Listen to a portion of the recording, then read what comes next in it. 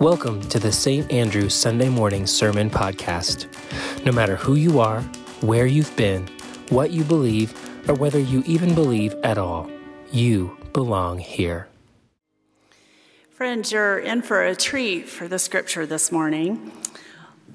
This scripture comes to you from two separate books in our Bibles, 1st and 2nd Kings, which were originally written as one book, telling a unified story that continues on from the book of Samuel that comes before it.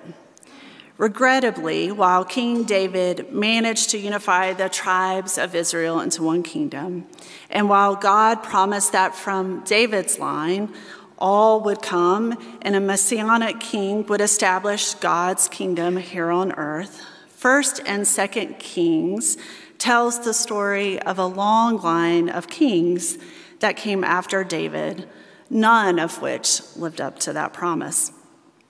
The book of Kings reads like a script from the Game of Thrones. Temples are built, family squabbles lead to all-out war, and the once unified kingdom is split in two. Today, we find ourselves in the northern half of the kingdom, long ruled by the evil king Ahab and his Canaanite wife, Jezebel. In our reading today, Ahab has died. During Ahab's rule, God raised up two great prophets, Elijah and his disciple, Elisha. As we begin our reading today, Elijah's prophetic ministry comes to an end, and God sweeps him up into heaven in a chariot of fire. As Elijah ascends, he drops his mantle or his cloak down to his disciple Elisha, symbolically passing his prophetic mission on to this young man. As Elijah ascends, Elisha continues God's work. Let us turn and hear about the initial and strange opening moments of Elisha's prophetic ministry. Hear now the word from 2 Kings chapter 2, verses 13 through 25. He picked up the mantle of Elijah that had fallen from him and went back and stood on the bank of the river Jordan. He took the mantle of Elisha that had fallen from him and struck the water. He said, "Where is the Lord, the God of Elijah? Where is he?" He struck the water again, and the water was parted to the one side and to the other, and Elisha crossed over. When the company of prophets who were at Jericho saw him in a distance, they declared, "The spirit of Elijah rests on Elisha." They came to meet him and bowed to the ground before him. They said to him, "See now, we have 50 strong men among your servants. Please let them go and seek your master. It may be that the Spirit of the Lord has caught him up and thrown him down on some mountain or into some valley." He responded, "Do not send them." But when they urged him to the point of embarrassment, he said, "Send them." So they sent 50 men who searched for 3 days but did not find him. When they came back to him, he remained at Jericho, and he said to them, "Did I not say to you, do not go?" Now the people of this city said to Elisha, "The location of this city is good, as my Lord sees, but the water is bad and the land is unfruitful." He said, "Bring me a new bowl and put salt in it." So they brought it to him. Then he went to the spring of water and threw salt in it and said, "Thus saith the Lord, I have made this water wholesome. From now on, neither death nor miscarriages shall come from it." So the water has been wholesome to this day, according to the word that Elisha spoke. He went up from there to Bethel And while he was going there on his way, some small boys came out of the city and jeered at him, saying, "Go away, bald head! Go away, bald head!" When he turned around and saw them, he cursed them in the name of the Lord. Then 2 she-bears came out of the woods and mauled 42 of the boys. Thus ends the reading. Yeah, sometimes the Bible gets really weird.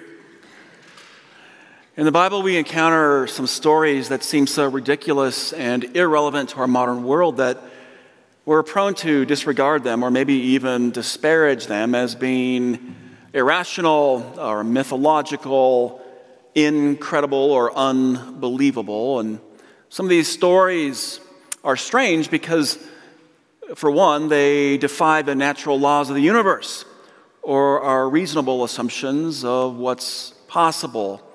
Like the story we encountered last Sunday about a talking donkey who, as it turned out, possessed a keenness of insight, a depth of wisdom far beyond her harebrained, dim-witted, cotton-headed, ninny-muggin owner, right?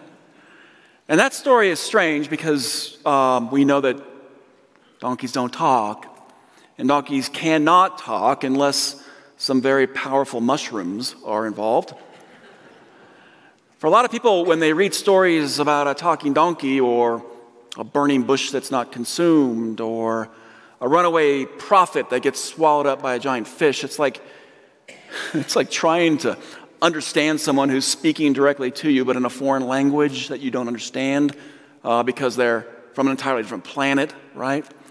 It's like the American couple who are driving through Canada and they don't really know where they are, and so when they stop at a gas station to fuel up, the husband goes inside, and on his way, the wife says, "Hey, while you're in there, can you ask the cashier where we are?"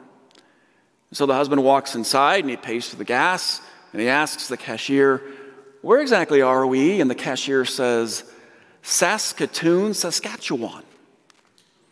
Puzzled, the husband walks back to the car, and the wife says, "Well, where are we?" And the husband says, "I don't know, he doesn't speak English."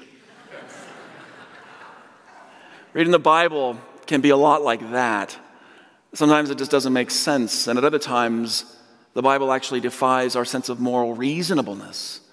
Like today's story about 42 youths who are mauled by 2 hard-hitting she-bears, all because they are mocking the prophet Elisha over his baldness.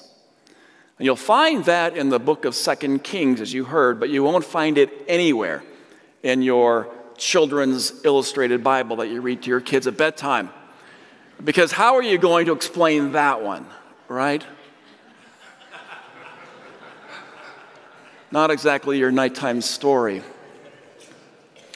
It's another strange story in the Bible that defies our moral sensibilities, and it raises serious questions about the nature of God's love and justice in the world. Why? Well, for starters, we're talking about 42 teenagers who get mauled by 2 bears simply because they're mocking a man about his baldness. And I don't know about you, but as a teenager, I did some pretty harsh and thoughtful things back in the day, but after reading this story, I had no idea that the consequences could be quite so severe. I mean, a bear mauling? Perhaps you're wondering, are we supposed to then assume that this bear mauling bloodshed was in some way endorsed or even willed by God? Another detail that makes this story really strange is that it's about a prophet who is apparently so sensitive about his baldness that he feels compelled to curse these teenagers right on the spot for their ridicule. And I am sensitive to Elisha's plight. I am getting a little thin on top, especially when I do this. I can see myself. How many of us have insecurities about how we look or what others think about us? But after reading this story, we're left wondering, couldn't Elijah just have been a grown-up here? Couldn't he have taken the high road? I mean, come on, Elisha, lighten up a little. Get a therapist, right? These are just kids. And again, you might wonder, where is God in all this? I mean, is God okay with the unnecessary butchery of 42 otherwise foolish teenagers at the hands of a prophet of the Lord who should really know better? So this is not just a strange story, it's actually appalling, horrifying. And yet I found online some commentaries suggesting that those 42 teenagers got exactly what they had coming to them. In fact, one commentary said the irreverence and the lawlessness and the hoodlumism of youth are sure to result in moral disaster. What? This wasn't a moral disaster. This was a physical massacre. And is hoodlumism even a word? Another commentary said that these boys are the, quote, prototype of thousands of our youth today. That only if they're educated at home and in school and in church will they be able to avoid the punishment of the Lord that will surely come to them in one form or another. Really? I mean, divine punishment of kids by bear mauling. I mean, that's going to really fire up our kids to come to church, right? You just read this story, then you take them to see that new movie, Cocaine Bear, and then you just say, don't ever argue with me again about going to church. Let me give you some helpful facts about this story that I think reveal to us what it's really trying to say. First, these 42 youths are not actually kids. In the Hebrew, the word that's translated as small boys can also, and most likely here, be translated as young men. And they're not just young men, but they are more specifically young men who are like apprentice priests to a shrine that is dedicated to the worship of idols. The strange story, it says, takes place in Bethel. And at the time, Bethel was the site of this golden calf shrine that was constructed under the rule of King Jeroboam I, Israel's first king of the northern kingdom. And we all know that idol worship and the fashioning of graven images like a golden calf are prohibited for the Jews. Jeroboam wasn't exactly your model king. He had some idolatry issues. And so when Elisha shows up in Bethel and he sees that golden calf, can you imagine what goes through his mind? The text doesn't say it, but I'm just speculating here, but I bet he is so shocked that he walks in and says, holy cow. Golden calves? What are you doing, right? Young priests, they get a little defensive. According to the story, what they say is, go away, Baldy, get your bald head out of here. The priests don't want their idolatry to be exposed. So it turns out that these so-called young boys are not actually kids. They're fiercely dedicated priests of an infamous shrine dedicated to idol worship. Helpful. Another helpful detail is that Elisha probably isn't some unfortunate victim of male pattern baldness.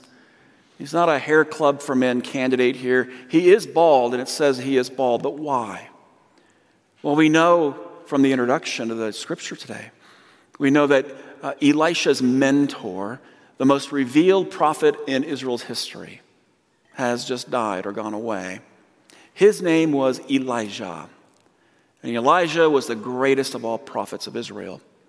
In fact, if Judaism had its own Mount Rushmore, it would bear the images of these three formative Jewish figures: Abraham, Moses, and Elijah. Abraham was the forefather of Israel. Moses was the lawgiver of Israel, and Elijah was the great prophet of Israel. But in our strange story, Elijah is gone. And as he's going away, Elijah passes his mantle to his young priest or apprentice, Elisha. And Elisha would now become the new Elijah, carrying on his master's work. But before doing so, Elisha will mourn his master's loss. And the ritual for mourning included shaving his head.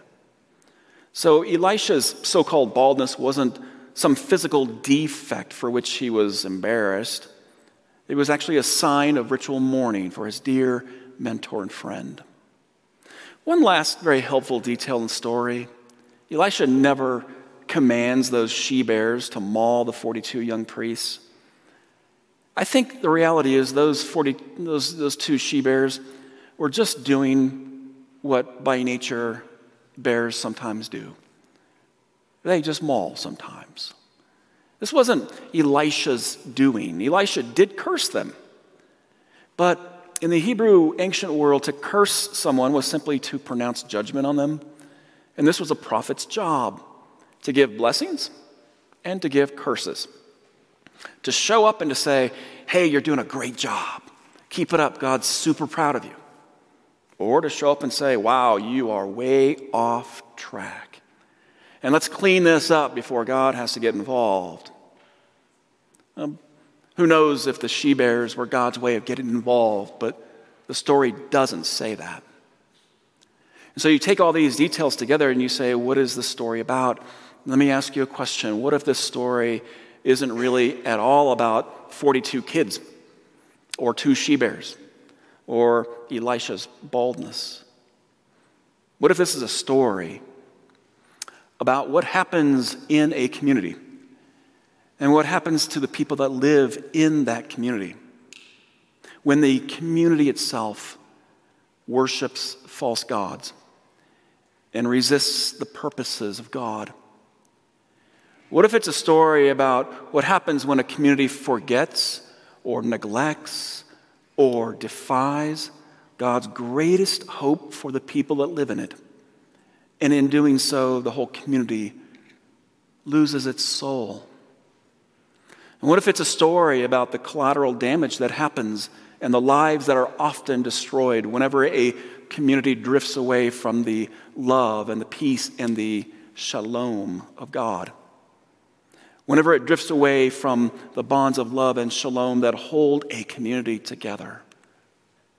What if this is a story about how the idols that we are prone to worship in this world always lead to suffering, always lead to destruction, and always create a place and a sense of unwell-being?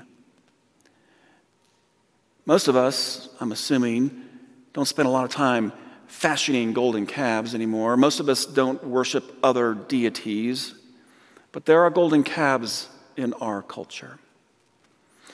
The golden calves of money and power, self-interest, the golden calves of just being too busy, being too indifferent, the golden calves of greed and addiction, the golden calves of partisan politics and Christian nationalism and discrimination and conspiracy theories and toxic Christianity that excludes and shames and otherizes some people. One thing we know about Elisha is that he was a prophet of love, not hate.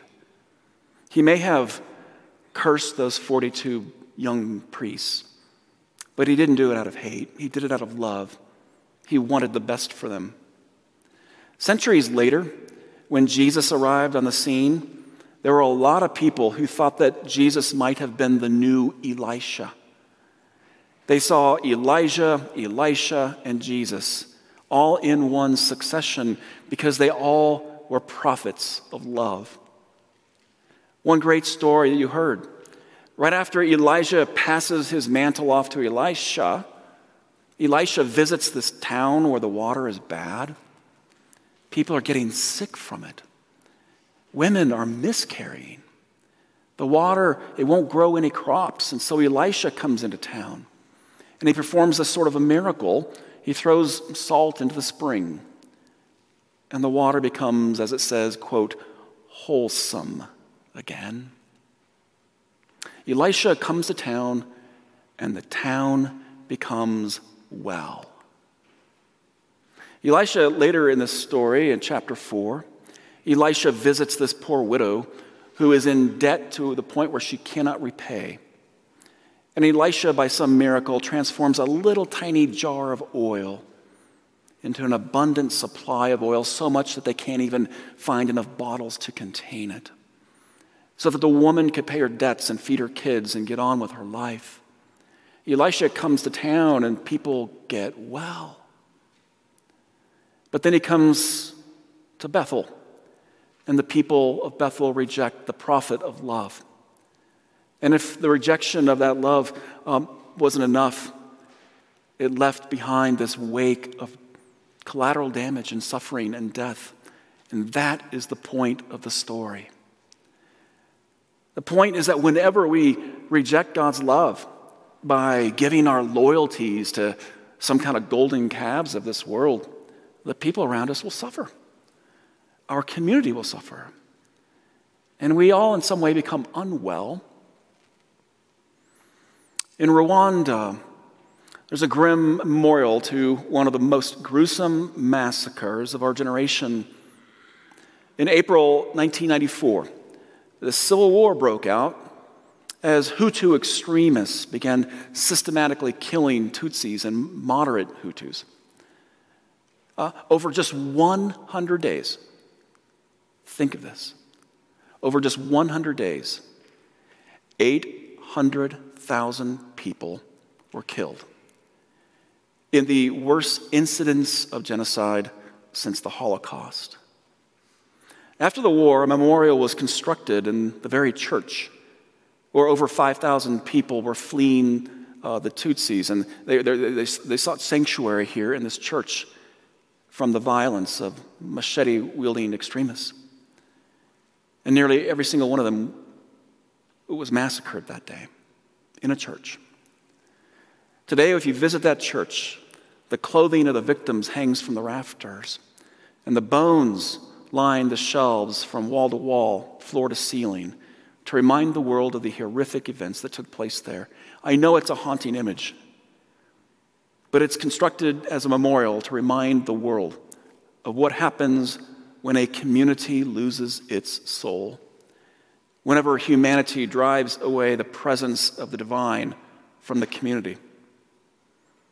So maybe this strange story about a bald prophet and 42 young priests and 2 angry she-bears isn't so irrelevant after all. Maybe for you and I, it's meant to be a shocking, stirring wake-up call.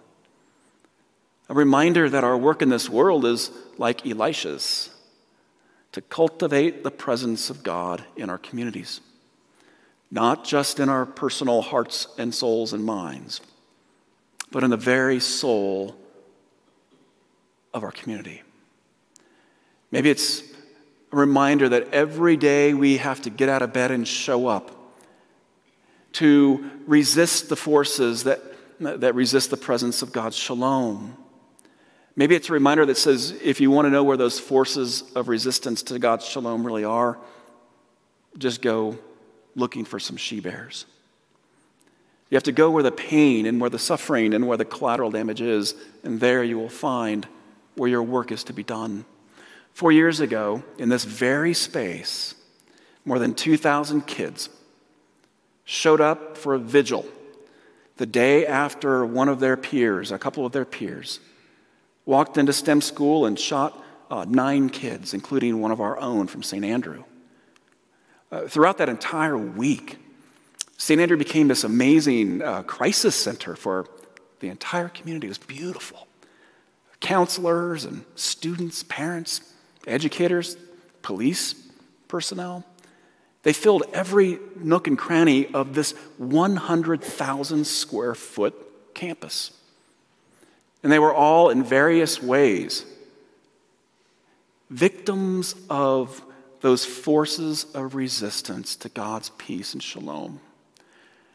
Not a week goes by where I don't hear from somebody from our community who tells me that in the midst of that horrible week in May 2019, they found peace and healing and the presence of God.